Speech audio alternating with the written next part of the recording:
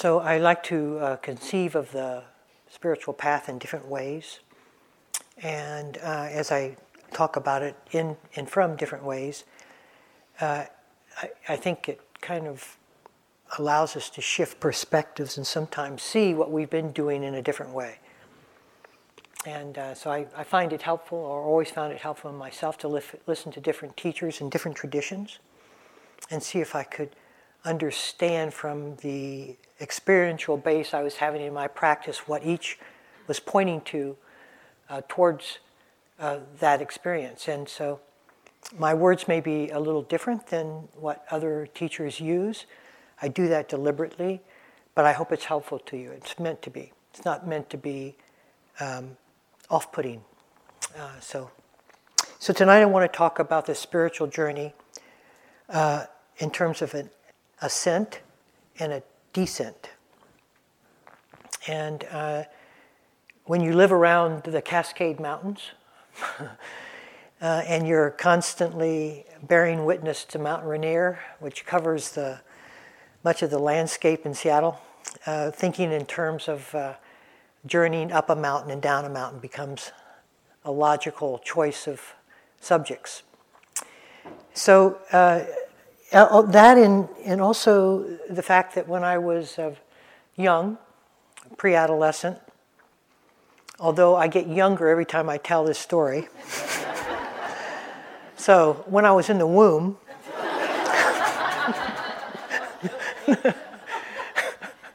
no, when I was pre-adolescent, sometime in there, I remember feeling very stuck, or contained is the better word, contained within my consciousness. I didn't seem to be able to get out of it, and all my every thought, it felt blocked. I didn't feel like I had any access to anything else than my thinking, or to my views and to my opinions, and all the arrows really pointed inward. And being young, I was inquisitive, and I asked around to see if other people were having a problem with that.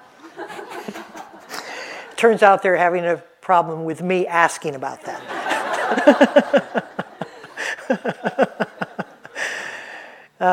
So, you learn to shut up when you aren't met with any kind of answer. Although the problem never went away, I learned to live within it, of course, as most of us, all of us do. But at some point, feeling that sense of being contained reached a kind of critical point sometime after college, where I really wanted to search and see if there were others that felt that same sense of confinement. And then that led to accessing different spiritual journeys and different perceptions of that. But that's really where this talk comes from. Because I think most of us start off very contained, dense within ourselves. I like the word density because the sense of I is very dense. The sense of self is very firmly in control. It seems to be,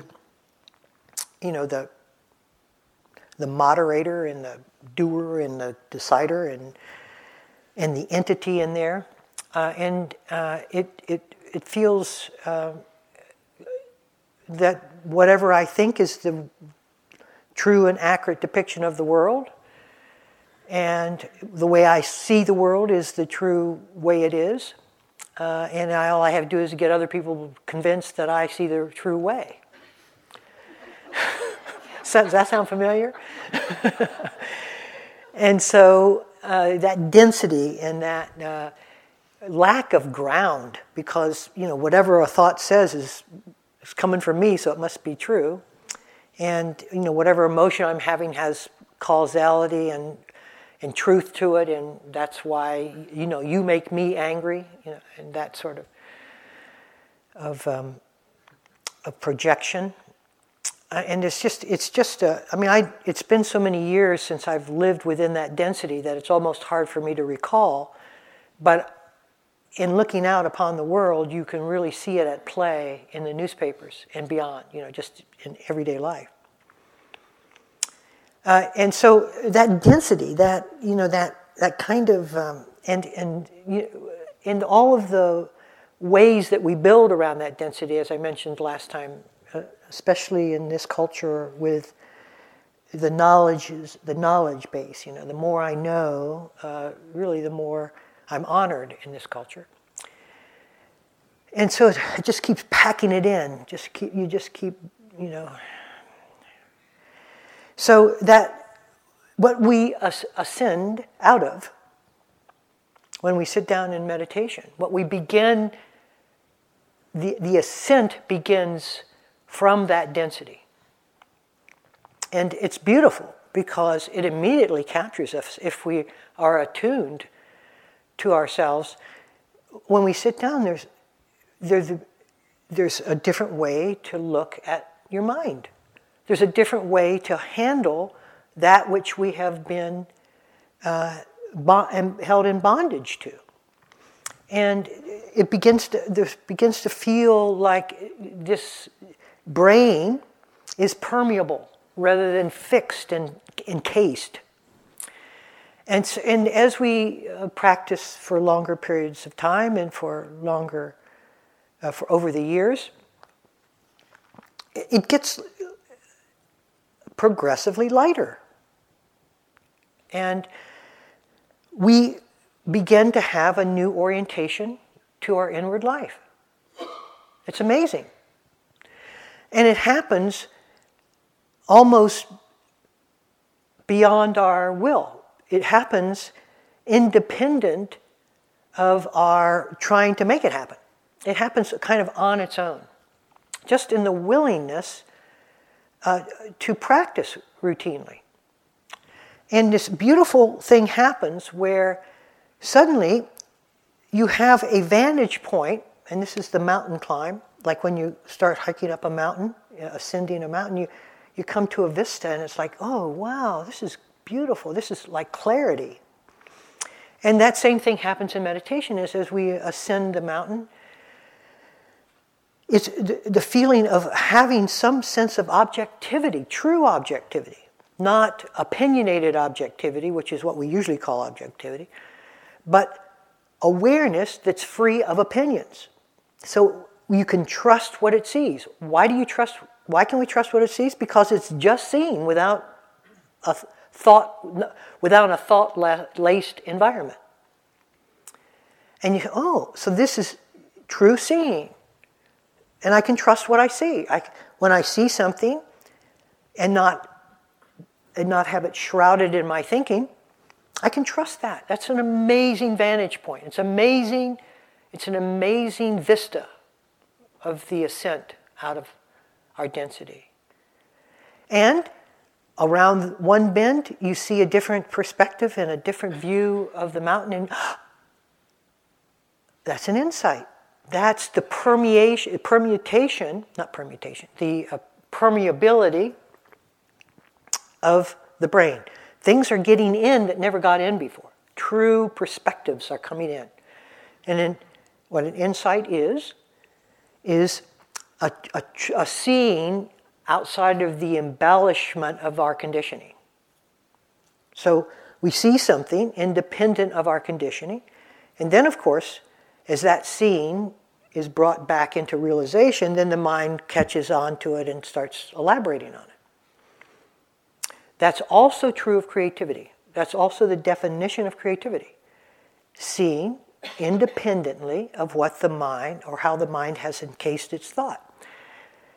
And it's a beautiful thing, and however it happens. In this tradition, we call it insight. In science, they call it creativity or other forms or expressions of life. So, and it works. And what this practice is meant to do is to open current and future points in which those insights can be seen, new vista points. And what we see is that we are here for the first time perhaps in our entire life.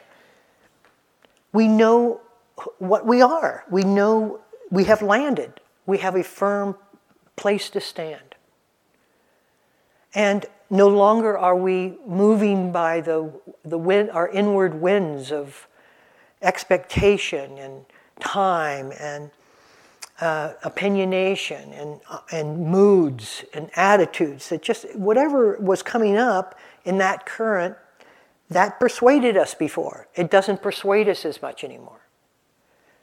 And so this beautiful ascent out of our density, you see. It's beautiful. It's beautiful. And it feels like there was more access to aliveness. That something is happening. It's just happening as a part of the participation that I've decided to join. And things begin to be held consciously where before we were afraid to see them. We were in various states of denial. And this sense of becoming more conscious as we ascend into the thinner airs of the mountain hold a fascination for us. Because it's just, you begin to be able, as Narayan mentioned today about inquisition, inquiry, at some point in your practice, there becomes this translucency where you ask yourself a question and you see the answer.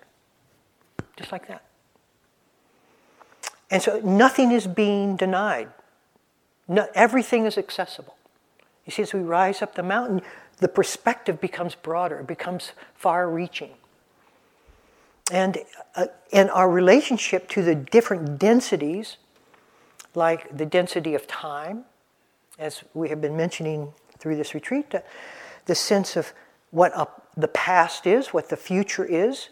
When we understand what a thought is, we see that concept of past and future is embedded within a thought. It isn't intrinsic to the space that sees the thought. It's intrinsic to the thought that is arising within that space. And if we establish a vantage point within that space, that, you might say, is the movement of time within timelessness.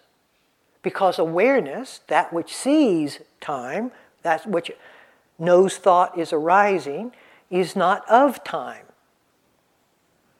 Because it's not a thought. And thought is held within that space. So we have a new understanding of time, and that is a tremendous release. Now, what happens is that we don't follow through. We see it, but we don't follow it, we don't embody it in our life. So that's in the next phase of the talk. Remember that point, and remind me if I don't get to it.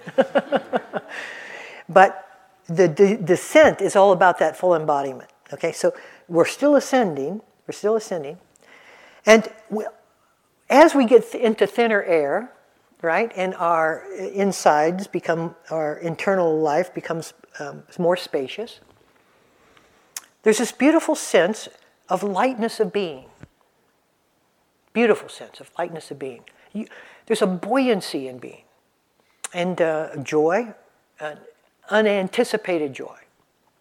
Just comes.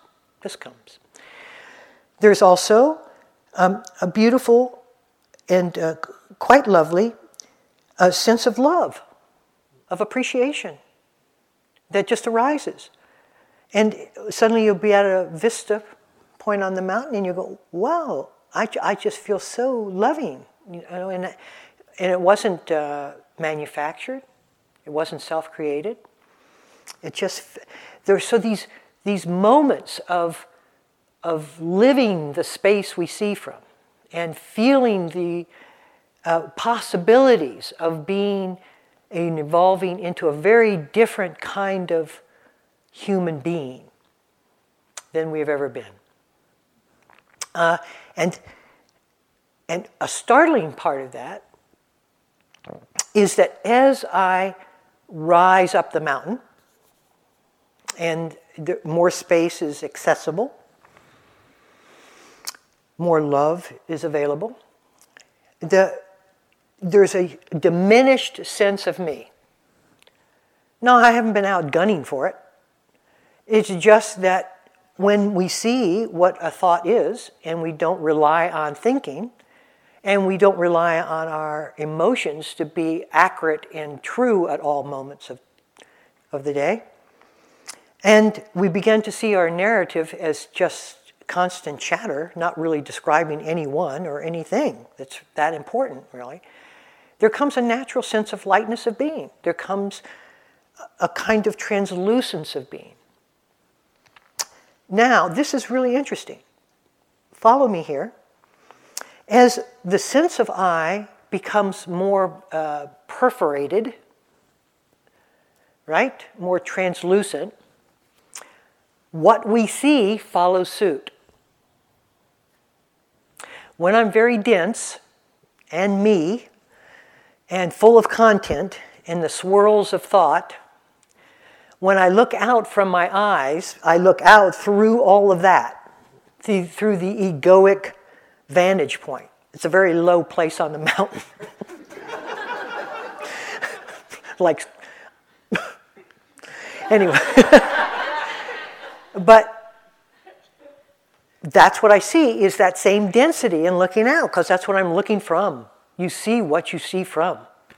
And so if I'm dense and reactive, then that's how I see the world. That's how I see you.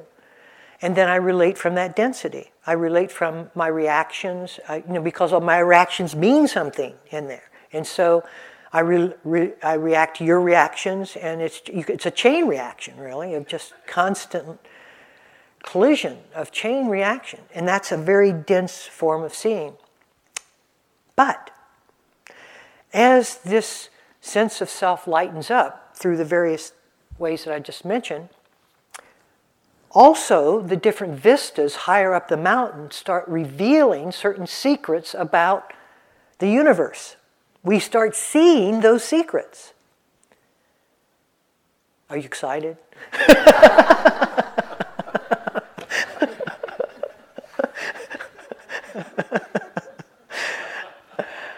So, what are those secrets? Okay, so as we go, the first one is, and we don't know where it came from, but all of a sudden I just feel things are more connected. And if you looked inside, you would see that you feel more connected with what was going on inside. So it's a direct relationship of the inward world expressed in terms of perspective. But that's just the beginning. As we begin to get a handle on how we can lighten ourselves inside, the vistas begin to change in expression and form. Beautiful. All of the things you've read about, all of the different spiritual vantage points, all the spiritual perspectives are there as we journey through this lightness of heart. So what are those vantage points? Well, the first one is the sense of interconnectedness, and then that opens to a sense of oneness. Again, it's not that you don't perceive separate forms, but those separate forms are no longer being named internally. And when I name them, I'm a name too. I'm the namer. And then, so the namer, from the density that the name gives me, and all of the history that the name contains, right? Once I know who I am, and I give you a name, then I have pigeonholed you in exactly the same way. And so, what I see you is a dense form, and I'm a dense form. It's because I have named you. But once that naming stops, through words, through thought comes into abeyance, then the naming becomes much quieter. And as it becomes quieter, the fog that you name through begins to clear. So you see, suddenly, the oneness of life. And then you see, as the fog begins to clear, because it gets exciting. At first, you react, I just saw did you see what I saw? This is really exciting to me. And then you're back being dense, because you're back lost in the thought of what you just saw, and the excitement and enthusiasm and really reactivity to what you just saw, and then it all closes down again. And people say, oh, I've got to get back to that. And so then they try to muscle their way back, and they go down the hill rather than rise up the hill.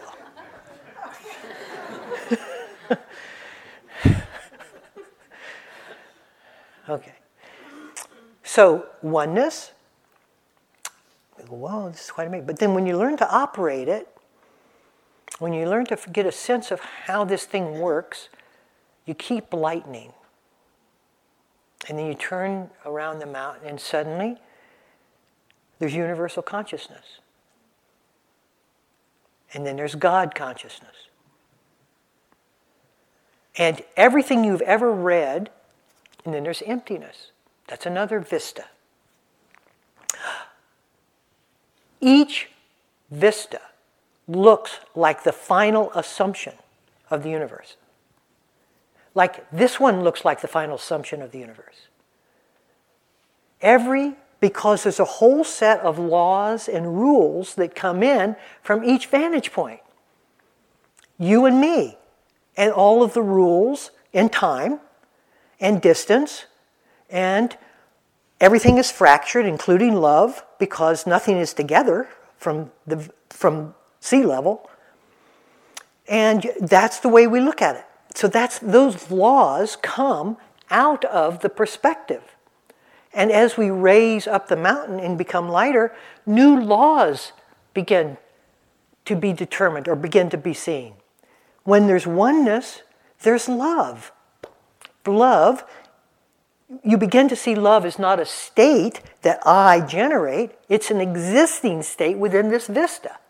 And things, of course, are together because everything holds that perspective. And that you go, oh, that's it then. And you hear people claiming absolutism from each perspective. There's only distance. There's only separation. Get on with it. Right? That's science. Materialistic. Okay? Then there's a perspective of seeing from oneness, where the governing laws of the universe are not the separation that were the initial expressions, nor are problems to be resolved like they were at sea level. Because love doesn't solve problems and then gets over them. That's a disjointed way of looking at the world. That's a separation. The laws of separation are about problem resolution. This is about problem understanding. This is about wisdom that operates at this level. And as we journey up the mountain, the next perspective of God consciousness means that the sense of I is so vague that you can see the communion of all consciousness being one. That's a perspective, people. This isn't whimsical talk. This is true. And when you see that, you're absolutely convinced that that's the sum total of what life is. It is as convincing as the sea level perspective. But there's more, because the mountain keeps going up. And so we keep journeying it, you see?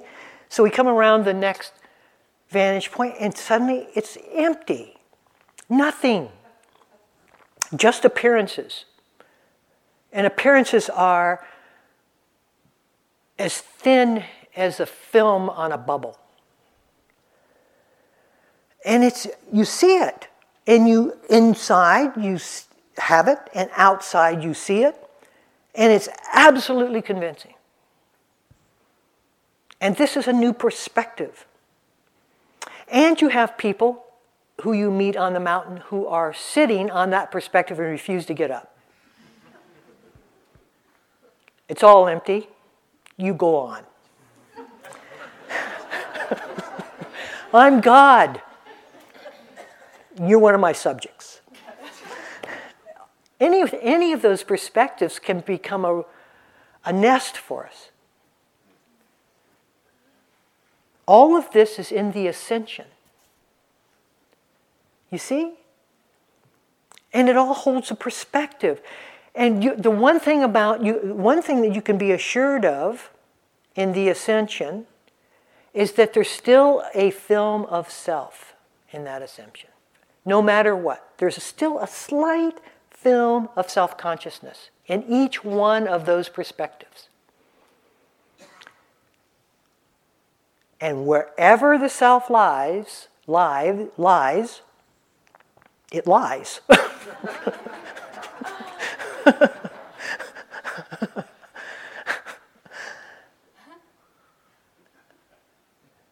And there's a beautiful sutta by the Buddha, one of my favorites now, in which he goes through 13 different perspectives of the mountaintop.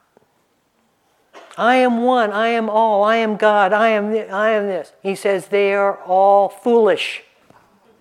Foolish. My whole practice.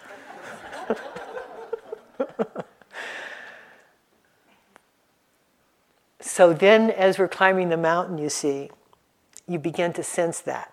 You begin to sense that you can't climb above yourself.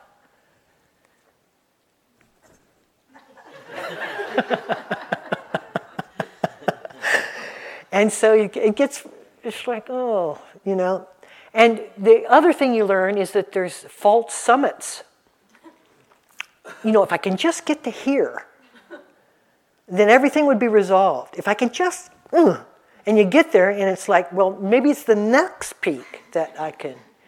And so you begin to sour on that sense of false summits. And you also realize at this stage, because this stage is very full of activity, new practices, new teachers, different vantage points. I'll find a teacher who agrees with me. And then I'll rest on this. So there's some guy in the cave somewhere who says, yeah, oh, I found my master. So, we're just playing, you see. It's spiritual play, really. But it's really where all the fun is. All what we really wanted from this thing. You know, we want to see that. And it's beautiful when it's seen. And it's convincing, absolutely convincing when it's seen. But you don't stop. And as you keep climbing, you know, the air gets thinner and thinner, and suddenly you can't breathe too well. You say, you know what? This ain't working. Can you imagine that you're God and you're claiming that it's not working being God? Well, give me a few eons to prove that, would you? I would like to stay here a while. And so there's a tremendous a tendency to rest upon what you see and to proclaim what we see. And you can hear it in different traditions, in different times, different, you know, they proclaim different vantage points. And I'm not faulting that because it's a tremendously alluring. It's just a false summit. It's a false summit. You see how hard it is to get out of this ground level? Can you imagine how difficult it is to get out of something that ascends you out of your difficulties into universal consciousness? You see, we talk about it lightly, but people spend eons in these different perspectives. And this is what you really wanted. You know, you didn't want to. So we're tested, and this is what I call a false nirvana. The false nirvana is that, you know, this is really what I wanted. It's not freedom, but I'll take it. And so we rest there. And then it's really, you know, you at more subtle levels, because there's a lot of emptiness in there if you're seeing from emptiness to emptiness. There's a lot of emptiness there, so there's not a lot of struggle going on. But there is some struggle because there's still a film of self, even in the proclamation that everything is empty. So we sober up. Guess what we do? We go down the mountain. But we came up the mountain. What about all this work? You see? We were ascending with ourselves at a very several. We carried ourselves along in our backpack. Nice trip. Wonderful. But not quite the answer.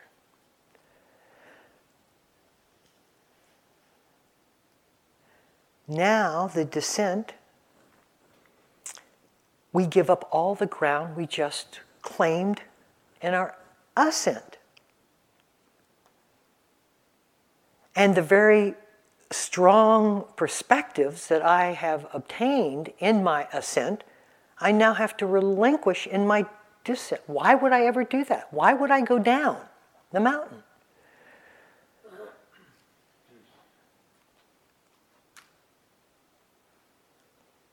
Because it's true. No longer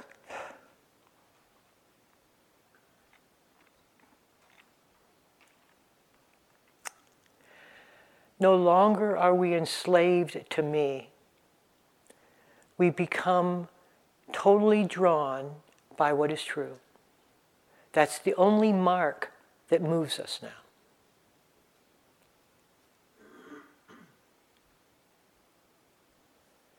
And our desire to know that truth. Now, the yearning for that is in each one of us, but it's pretty thickly coated with a lot of different intentions. And some of those intentions get called out at those different perspective points. But this one is like the golden thread of all intentions. I'm willing to release and surrender anything and everything if it's for the truth.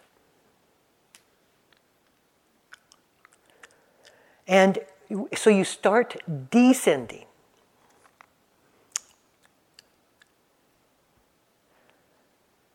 And you're not sure you want to. But you do it anyway. And it's much harder than the ascent. Because you're fighting all of the allure of the perspectives. And you thought the ascent was hard. It was actually the fun part. This really takes you to task. And we talk about the dark night of the soul. This is where every piece of you will be challenged. Because we're descending, when we ascended, we were ascending out of our troubled, struggling relationship with life. Now we are descending back into our humanity. Now let me tell you that for most of us, the ascent out of ourselves was a kind of a parallel track to our psychological and emotional growth. We could leave it behind. We're neurotic as hell, given, but you can kind of walk around the neuroses and still ascent. They're parallel paths. The descent takes us back into those issues. And you have all of the understanding of the ascent as you come back into the full embodiment of our humanity. You don't come back into it the same way. The sense of self doesn't fool you because you've seen it. So it's not like, I'm back just being, tossed around by every whim and all of that's cleared out forever. But the emotional maturity has to be taken at the level in which it was induced. Let me tell you what that means. we come back into our emotional lives, especially if we circumvented them on the way up. They wait for us on the way down. And they wait for us, and this is the hard part, at the understanding, at the level of understanding which is sea level or below, in which they were induced in our system. Because when they get activated, that's the level of our understanding. It's the level of understanding that they're actually inducted into us. Do you see? So if you're a 3-year-old and you had a bad experience, that comes out of you as a 3-year-old. Okay, so now this is very important. There are keys to descending. Now, hopefully, I want to encourage you to descend into yourself even as you're ascending out of yourself. Do you know what I'm saying now? That you're embodying these issues and clearing them up so that your descent can be like a slide, right? Right?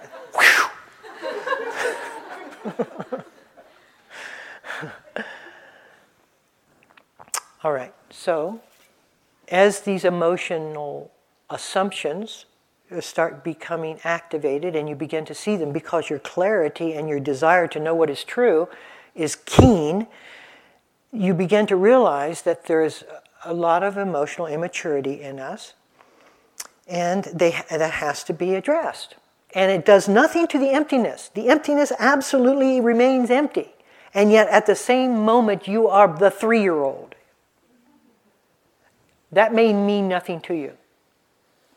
But it means an awful lot to me, because you can be both of those simultaneously.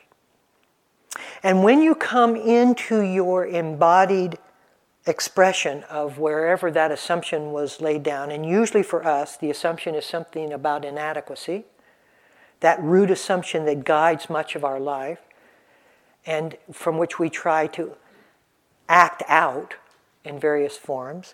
When that comes back in, we believe, the system believes that it's where it was inducted, as I mentioned, and that is a burning hot coal of this is really who I am, right? Okay. The difference is that coal is held side by side with emptiness. Just follow this logically.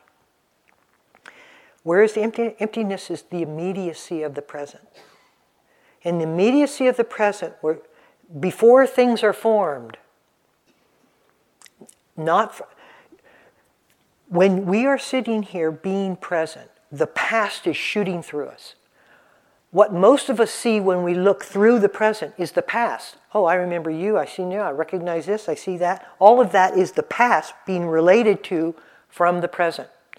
And so too, when we are feeling these emotional issues, the past very convincingly comes through the present and convinces us, mostly it convinces us now, to say, oh yeah, I am that awful person and I never have been able to do anything and I'm a rotten this and I can't do that and I'm failed at this.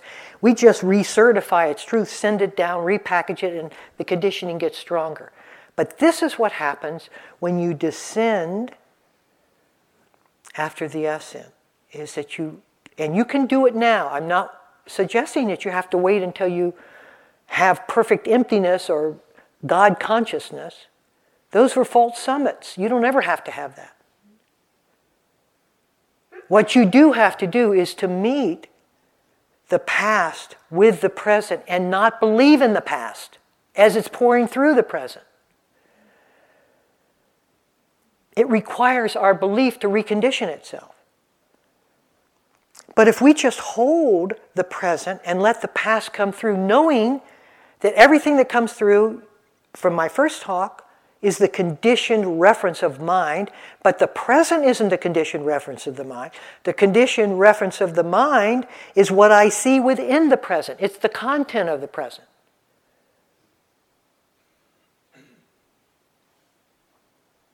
And so I hold the content, see it for what it is, not add anything to it. Don't add any more to what's already there, but let what's already there express itself through the present. Now you are healing the past from the present, rather than recertifying the past in the present. Do you see the difference? A little bit? And each of us can do that now. That's what this practice is meant to do. It's meant to bring a full embodied relationship as we ascend beyond the egoic identity. And so as we sit there, what we're asking all of you to do is to just hold in awareness whatever it is that comes through the mind. Whatever the mind does, it's all past, people. Nothing of it is verifiable. Nothing of it certifies that you are the person that did that awful thing. Nothing of that is recertified. You're not recertifiable. So that's true emptiness, you see. It doesn't mean that all the stuff goes away. It doesn't go away. And you may lose your footing within that. I certainly do. It doesn't matter, though. Nothing happens to the emptiness. You just, okay.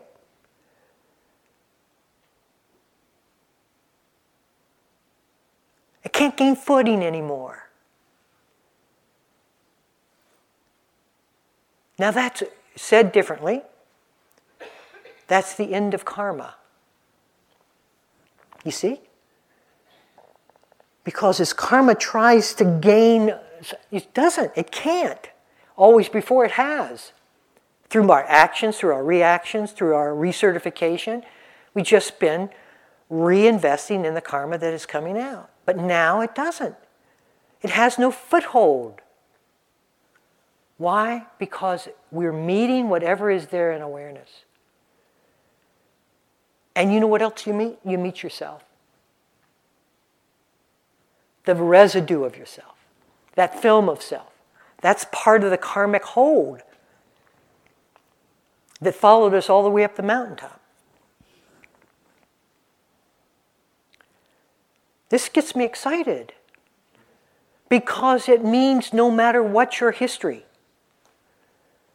no matter what your disposition, no matter what your character, no matter what your past, no matter what your traumas, this is possible.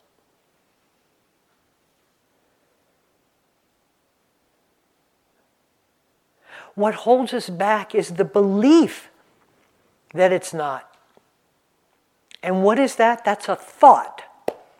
And we're giving up our salvation because we believe in our past more than the present. How can we not believe in the present more than the past? The past is nothing but a thought. How can a thought hold weight in this?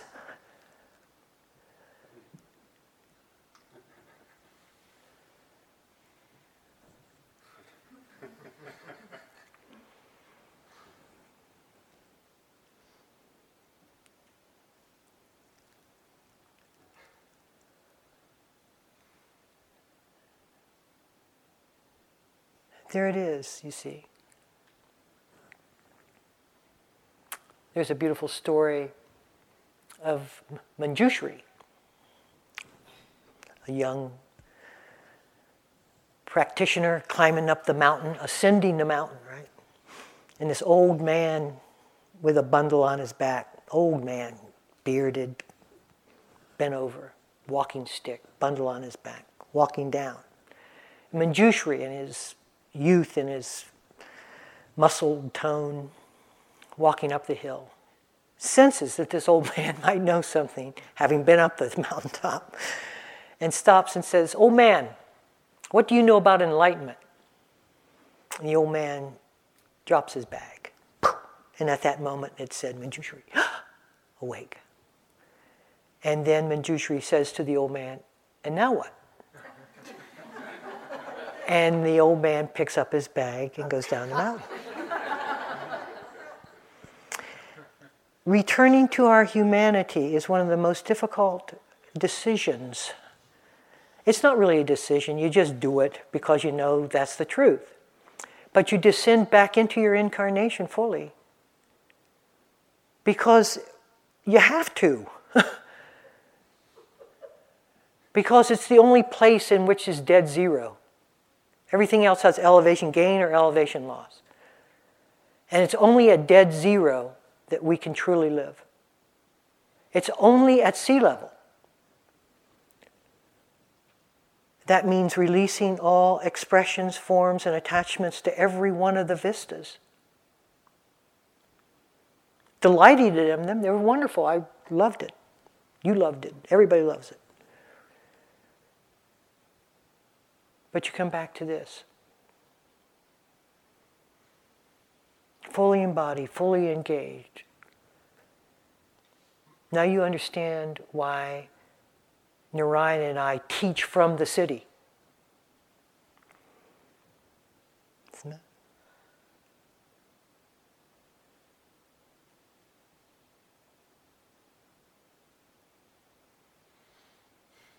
May we all be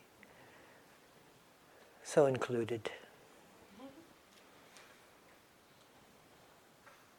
Can we sit for a minute or two?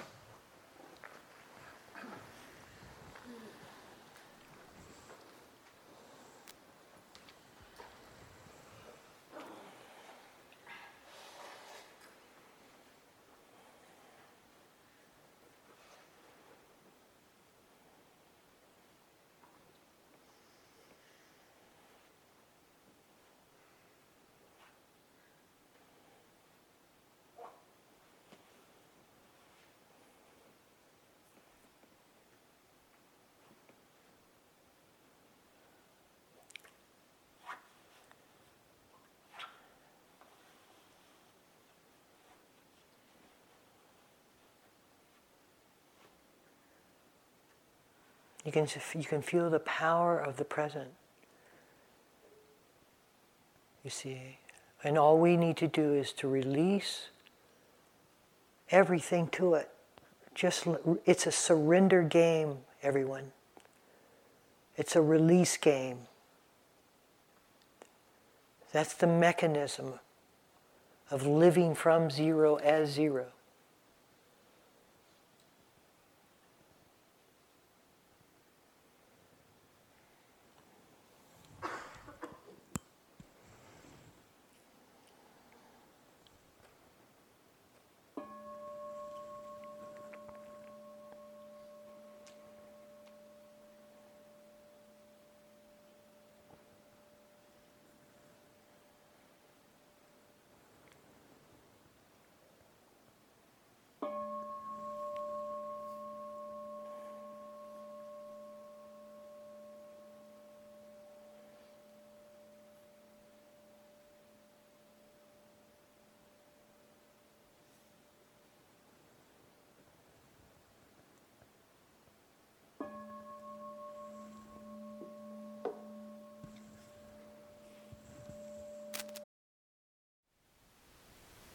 Thank you for listening. To learn how you can support the teachers and Dharma Seed, please visit dharmaseed.org/donate.